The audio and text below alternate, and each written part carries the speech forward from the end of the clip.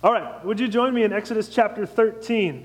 We are going to jump into our text for the morning in just a minute. We are studying the book of Exodus and have been doing so for several months now. We're in chapter 13 today. If you need a Bible, no problem. There are some on the seats in front of you. So go ahead and grab one. Or again, if you want to follow along on your phone or device, however you can find Exodus 13, go ahead and do that. And just a heads up, we are nearing the end of the first major section in the book of Exodus.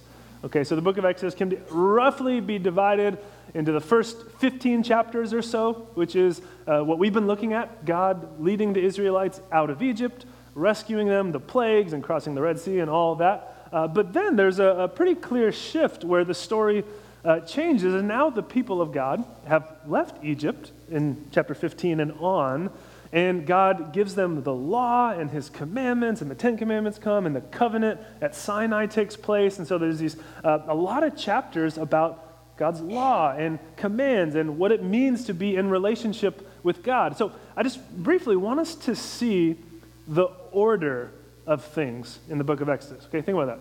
First, there is rescue and salvation and deliverance from Egypt. And then comes law.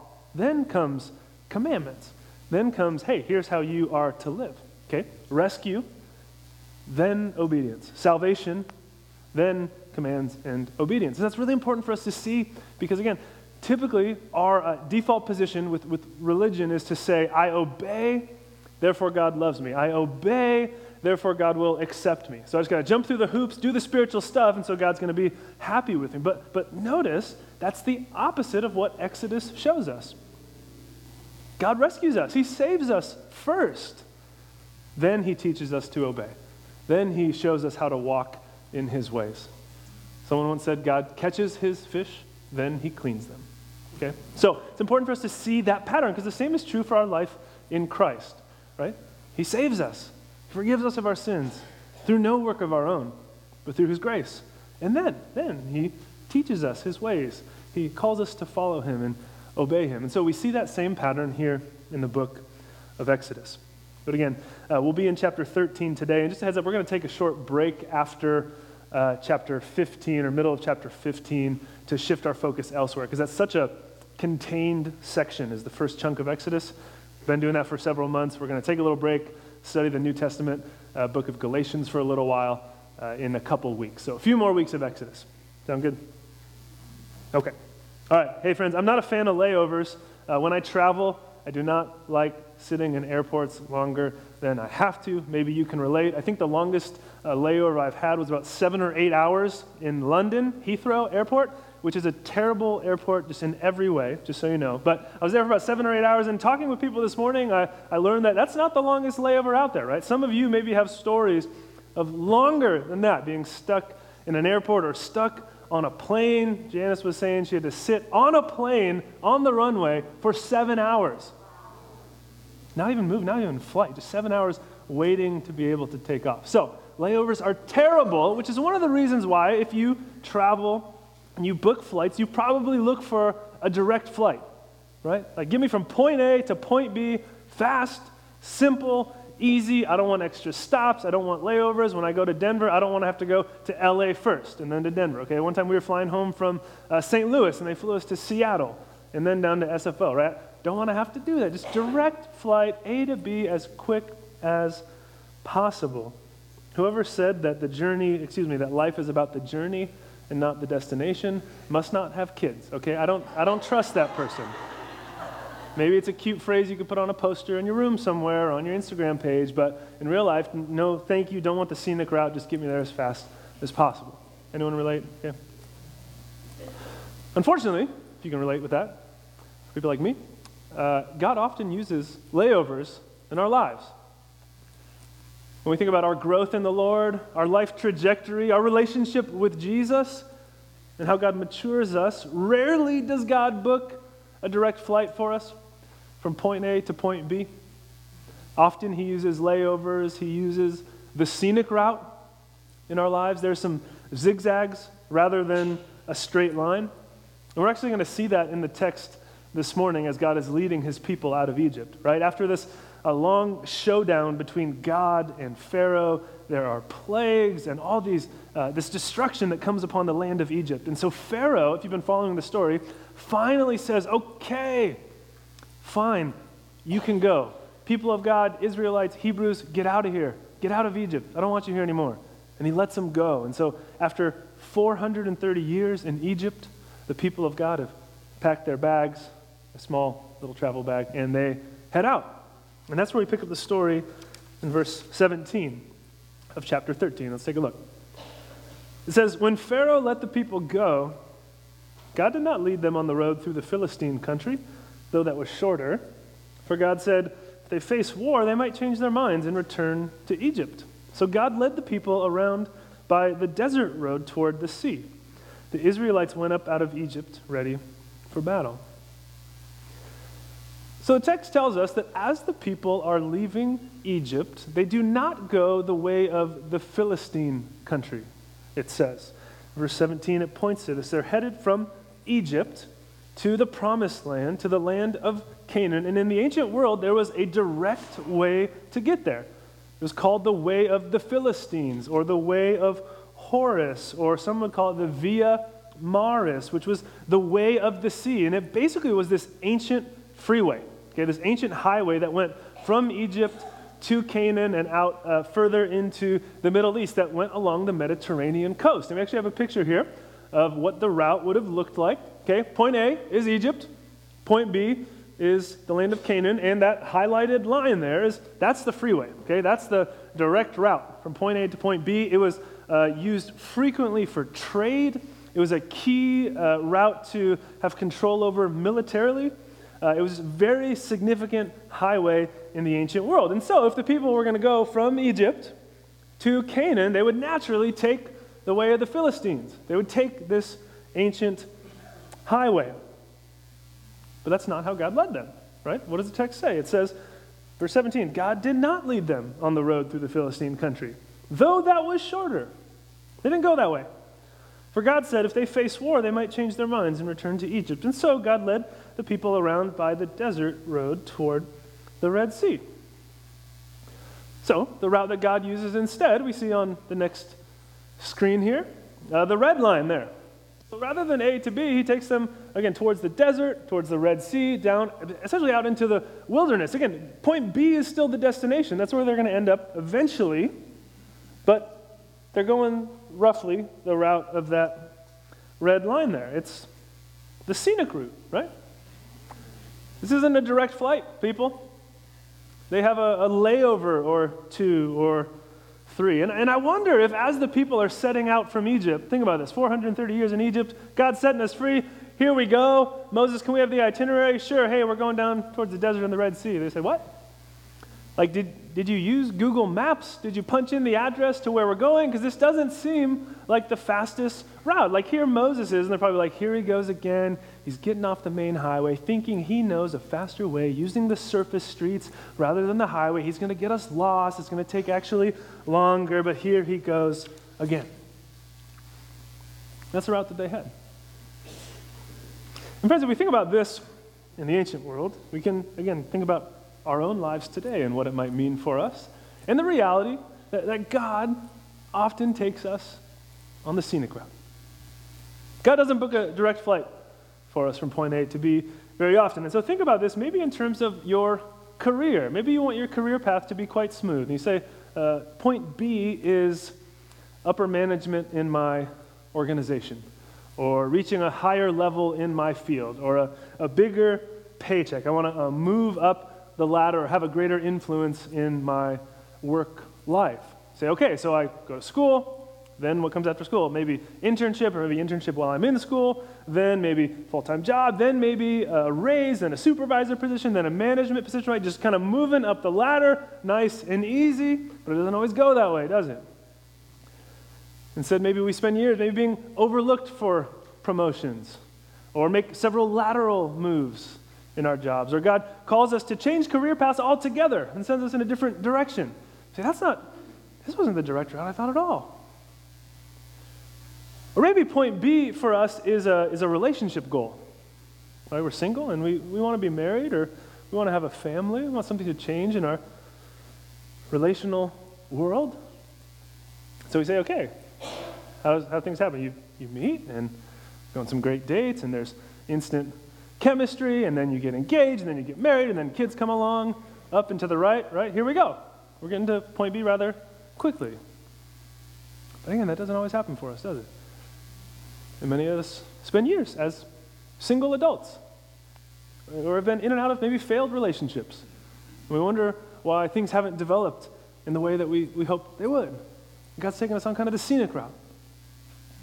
Or maybe we could think about this in relation to our impact in the world, right? Maybe you have a heart for ministry or for having an impact in the world. Maybe you want to work for a nonprofit. You have some kind of passion project. You want to make a difference out in the world. And so you want to build your platform in some way. You want to get your company's name out there. You want to have a bigger platform and influence than you currently do. But it seems like things don't quite take off. Right? There's, again, several lateral moves, or you don't get the recognition or the notice that you think should be there for your work, and the impact that you hope you'll have never takes off. It never develops, and you find yourself on a different course. In chapter 13, He's not taking His people on the most direct route or the most obvious route. Why? Well, the text tells us, right, verse 17, for God said, if they face war, they might change their minds and return to Egypt. So the way of the Philistines was more direct. It was faster, but it had challenges along the way that the people weren't ready for. It was more heavily guarded, more of a military presence there, more of a likelihood that the people would get into war and battle, and they'd be discouraged. They weren't prepared for that. So they possibly would turn around and go back to Egypt. God knew they might hit these hurdles. They might lose hope. So we're going to go a different direction. So there's a reason for the scenic route. There's a reason for the layovers. The best route is not always the shortest route. A pastor named Don Sanukian perfectly captured this. He was preaching on this text, actually, and he said, with God, often the shortest distance between 2 points is a zigzag. Right, in geometry, we learn the shortest distance between 2 points is what? A straight line. He says, yeah, but with God, it's often a zigzag. That's what we see here in the text. Zigzag route, layovers. And it's easy for us in that place to grow impatient, right? To grow antsy, to wonder why has God not answered these prayers in the way that I think He should or hope He will. We question, we get frustrated, we doubt. It's very natural to feel those things. But I want us to be encouraged in this text that when that's happening in our lives, we're taking the scenic route, God's up to something. God knows what He's doing. There's reasons behind it. Maybe the reason that God takes us on this route is that there are, again, unforeseen challenges ahead. There are problems that would come our way on the direct route. And He knows it. We can't necessarily see them, but God knows what's ahead. He says, hey, if they go this way, there's going to be hurdles, there's going to be difficulty, there's going to be things that they are not ready for. God wants us to avoid those things. Have you ever looked back at your life and prayed this prayer? Lord, thank you for not saying yes to those other prayers.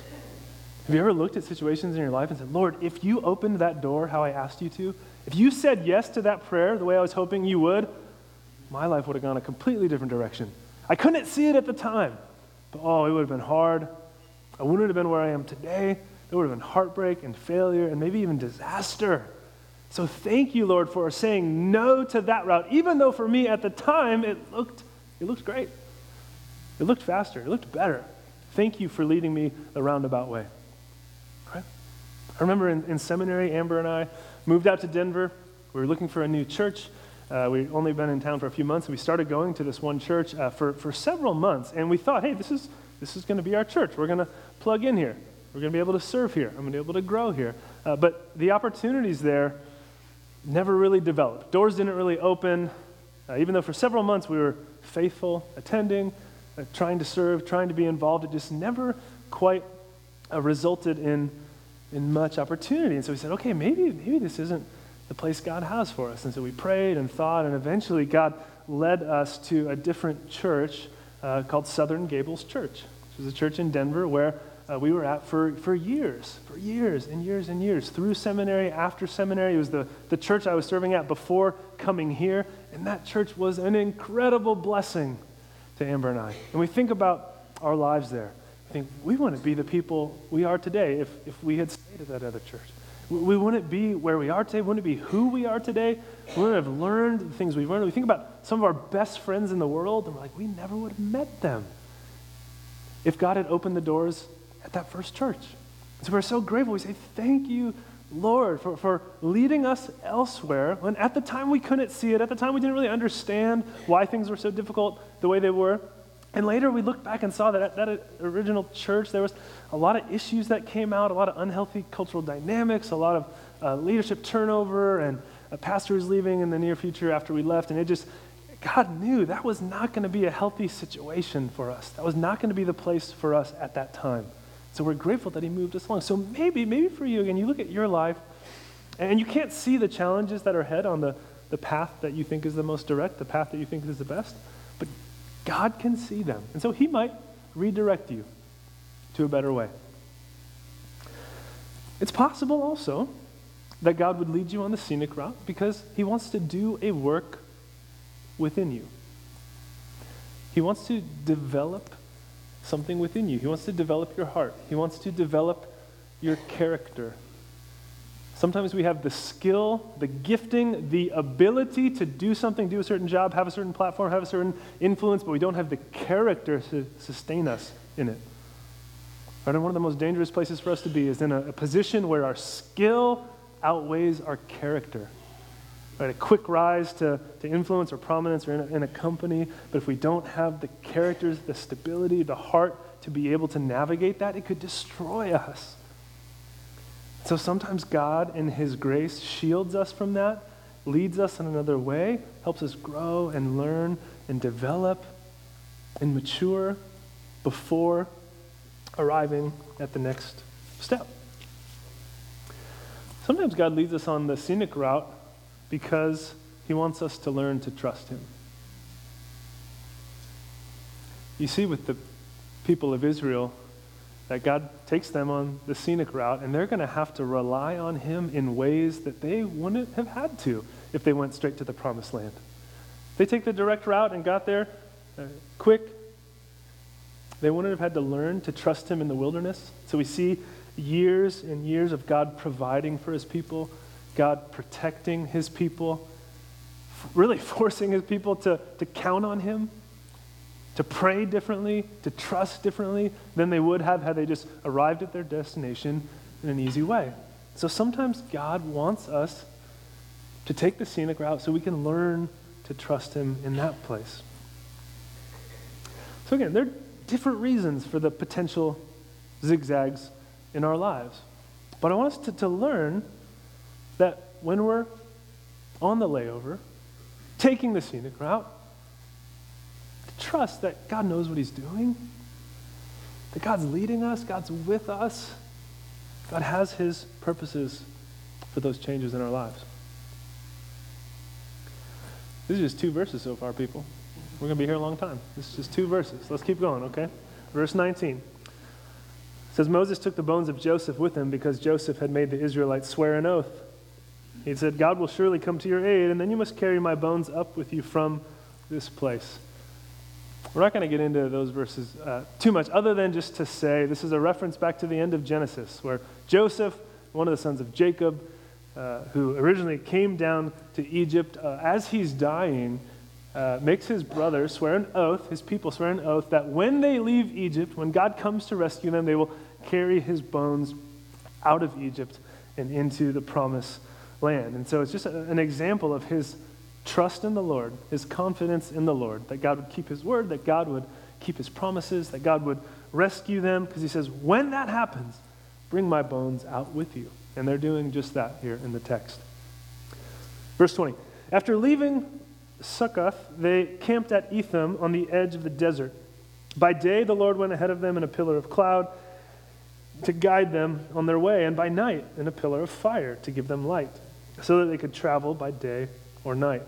Neither the pillar of cloud by day nor the pillar of fire by night left its place in front of the people. So notice how God is leading his people.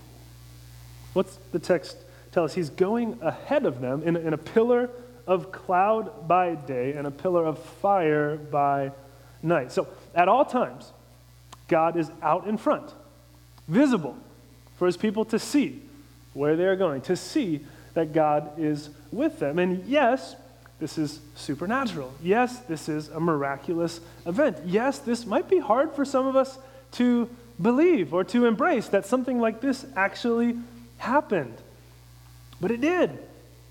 And sometimes we'll try to explain it away. Sometimes modern scholars will say, well, maybe there was like a big dust storm and like it got really windy and people were like, oh my goodness, it's the presence of God leading us. But the text is clear that this is a supernatural event without simple natural explanations. But it's God showing up, that his presence might be seen by his people. Day or night, they could look up and see our God is with us. Our God is leading us. In other places in the Old Testament, we see God's presence described in a similar fashion, like fire. Think about Exodus chapter 3 when he shows up to Moses and calls Moses. What do we find there? A burning bush. Then we see later in the wilderness, on the top of Mount Sinai, God's presence is often represented by fire. And so here in Exodus 13:21, the Lord is present with his people in this pillar of cloud and pillar of fire at night. And it's not just some random spectacle. There's a purpose behind it. God wants his people to see that he's with them. He wants his people to be able to look up day and night and say, God is with you. We might not know where we're going. We might not know the route. This might be really a scenic route. A lot of detours here. But God's with us. God's with us. And it shows us that it's more important for us to know the presence of God than it is to know the details of the plan. Right? It's more important for us to know the presence of God than it is to know the specific details of the plan or the route that he's taking us on. But sometimes this is hard for us to embrace. And we, frankly, would prefer God to operate a little bit more like a travel agent. Because what does a travel agent do for us? We go to them and say, hey, how do I get from point A to point B? I want it to be fast. I want it to be fairly cheap. Can you book this for me? Can you make this trip happen? And so they say, okay, yeah, I'll book your trip. I'll get you from point A to point B, and then see you later. Have fun. Right? Like, what would happen if your travel agent was like, hey, can I come on this trip with you? You'd say, no, weirdo. This is for me and my family. So thanks for doing your job, booking our flight. Now, have a nice day. We're going to be on our way. But God is not a travel agent. And in fact, often he operates more like a tour guide. Think about it. What does a tour guide do? Tour guide says, hey, I'm on the journey with you. Hey, I'm going to walk alongside you. Hey, while we go, I'm going to teach you. I'm going to point things out. I'm going to guide you and I'm going to help you avoid some errors here on this journey. I'm going to help you navigate this terrain. I'm with you. You can ask me questions. Let's go. Let's talk. Again, sometimes we're like, tour guide, no thanks. I'll take the travel agent, Jesus. Just book the flight, tell me how to get there, and then give me some space. And sometimes we do that. We're like, hey, okay, I want travel agent Jesus. So just, Jesus, take me to heaven, right? Show me the way to eternal life. Get me to point B, and as long as that transaction is secure, as long as I know where I'm going to be when I die, then I'm going to go back to my regular life. Okay, so I want to get from A to B, and okay, you've secured that for me. Thank you. Now I'm just going to go live how I want to and how I was before. Or we use travel agent Jesus when we pray only in crisis. Right, so we don't have much of a prayer life unless something goes wrong. We pray these crisis prayers. Lord, help. Lord, get me out of this mess, right? Just the way you would call a travel agent if you missed a flight or something got delayed or something got canceled. You talk to your travel agent and say, hey, can you fix this? I don't know how to get out of this mess, but I know you do, so can you help it? And they're like, yeah, sure, okay, I'll work it out for you. Great, okay, you're back on track. And they're like, all right, thanks, see you later. And they're like, hey, can I come on the trip again? You're like, no, weirdo, just let me do my thing, right? That's travel agent Jesus. But again, the Lord's like a tour, he's with us. And so our prayer life can be much more regular, intimate, relational than that. We use travel agent Jesus, we say, okay, the Bible's just a list of rules, just some commands. It teaches me how to live a good life, a moral life, a life that will earn God's blessings. So I keep the rules so that I avoid the bad stuff, get the good stuff from God. That's what the Bible is. That's the travel agent view. Rather than saying, no, actually, Scripture, the Bible, is a way it leads us into relationship with God. It helps us engage with God, to know how to connect with God in the first place, then how to communicate with him, what that relationship is supposed to look like. So friends, God is much more like a tour guide than he is a travel agent. He wants to be with us, to lead us on this journey. And so he reminds the people in Exodus chapter 13, I'm here. You can see me. I'm out in front, leading you. But quickly, we all realize that we don't wake up in the morning and see a pillar of cloud. Like, it's not like you become a Christian and the next day and you wake up and you're like, all right, this pillar of cloud outside of my house is going to lead me to work. And it's nighttime. I have a pillar of fire helping me get home from work. We know that that doesn't happen today. And we shouldn't expect God to lead us in the same way today as he did in Exodus chapter 13. And so what does it look like today to experience the presence of God and God's leading and direction in our lives? Well, yeah, we can look to the teaching of Jesus in the New Testament. Particularly John 14 comes to mind. I'll read a few verses for us. John 14, verse 15 says, if you love me, this is Jesus speaking, keep my commands, and I'll ask the Father, and he will give you another advocate to help you and be with you forever, the Spirit of truth. The world cannot accept him because it neither sees him nor knows him, but you know him, for he lives with you and will be in you. A little later in that chapter, verse 26 says, but the advocate, the Holy Spirit, whom the Father will send in my name, will teach you all things and will remind you of everything I have said to you. Peace I leave with you, my peace I give you. I do not give to you as the world gives. Do not let your hearts be troubled, and do not be afraid. So Jesus promises us the gift of the Holy Spirit. That as we go through life, we will not have a cloud or a pillar of fire out in front of us leading us, but we will have the presence of God in our lives, his indwelling Holy Spirit with every believer.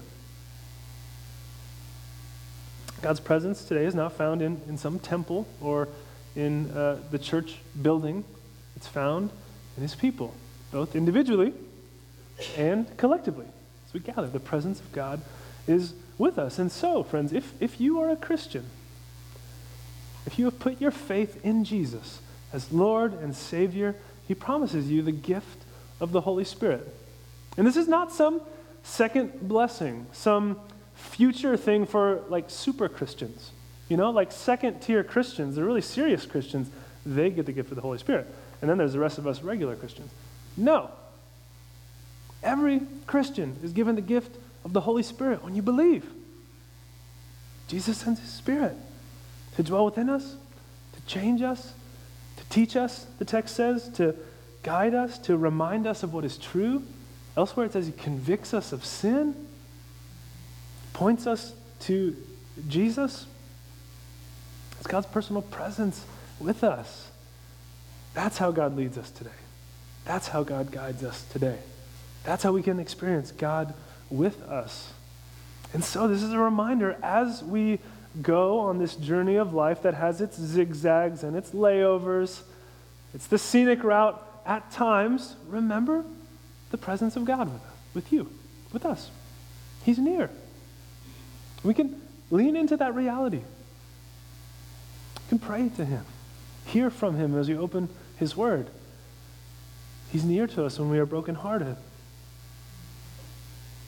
We can enjoy him and enjoy his presence. Friends, the zigzags and the layovers in life that we've been talking about today apply to our everyday lives and circumstances, but I also want us to see how the gospel, the good news of Jesus, connects to this. Okay, so think with me on this for a moment.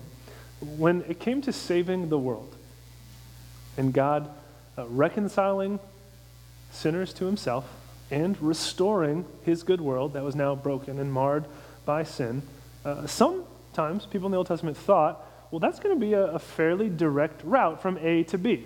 Okay, so A is broken, sinful people, broken, sinful world. Point B is healed world, restoration, forgiven people and sinners and so on. So they would say, okay, God's going to show up. He's going to wipe out the bad guys. He's going to save the good guys. And then we're going to go off into eternity in the new heavens and the new earth with the Lord forever, right? Point A to point B, pretty direct, pretty easy. And so when Jesus came on the scene, that's what people expected. Hey, this is the Messiah. He's here. Okay, well, that means then he's going to be a military leader. He's going to wipe out the bad guys. He's going to wipe out the Romans. He's going to usher us into the kingdom of God in full has come on earth. This is why when he went to the cross, his followers were devastated. His followers were discouraged, confused, because they're saying, wait a second, that's not point A to point B, right? God, you show up, wipe out the bad guys, off into eternal glory with your people forever. So why this detour to the cross? Why this layover at the cross? This doesn't fit the direct route. But we see as the New Testament unfolds how necessary this zigzag was. Because if God is going to show up and wipe out the bad guys, who's that going to leave? That wouldn't leave any of us.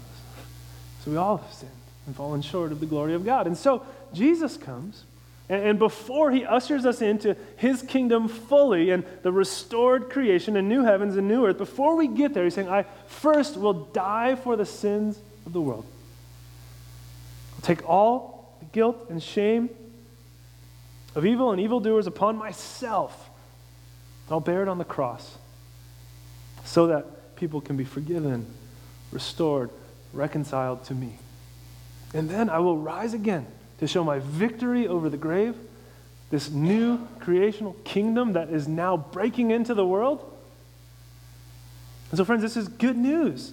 This is good news that in Jesus we can be forgiven of our sins. Whoever would trust in him can be forgiven, cleansed, restored, reconciled to a right relationship with God. And then given his Spirit, given the hope of eternal life. And, friends, we still look forward to the destination, don't we? We still look forward to point B, the new heavens and the new earth, restored creation. The eradication of sin and death and evil and tears, eternal life with God in his good world with his people forever. So that's the hope of the Christian. But we see that the gospel, the way of the cross was necessary. Friends, do you remember what it was like to travel when you were a kid? When you go on vacation, maybe you'd fly somewhere, drive out of town to visit family, or maybe just running errands around town. Do you remember as a kid how relatively easy it was? Or like someone else worried about the clock, and if there was gas in the car, and when you had to be certain places, and how to get there, and were there snacks in your bag, and did you have clothes and a change of clothes or whatever it was that you needed, right? Someone else dealt with that. But then as an adult, you have to worry about that. Or your wife worries about that for you. I don't know. Or maybe you have to worry about that for your kids, right? It's a little more difficult as an adult. That's all on you now. But I think in some ways we need to return a bit to this approach we had as children to traveling. A bit of childlike faith we can more fully embrace. Where he said, you know what? I know kind of where we're going, But I don't know how we're going to get there, and I don't know when we have to leave, and I don't know when the flight takes off, and I don't know what needs to be in my bag or what can't be in my bag. I don't know what clothes I have to pack, but my parents know, and they're going to figure it out. They know. And so if there's some detours, if there's some zigzags rather than a direct line, if there's some layovers that are longer than expected, I'm not going to worry, I'm not going to fret, I'm not going to panic. I'm going to trust that my parents know what they're doing. They're going to get me where I need to go. And so in the same way, friends, we can trust our Father in heaven that He knows where He's taking us. He knows the way, He knows the route. And if we don't see or understand the reasons these detours are coming, we can trust Him. Let's pray together.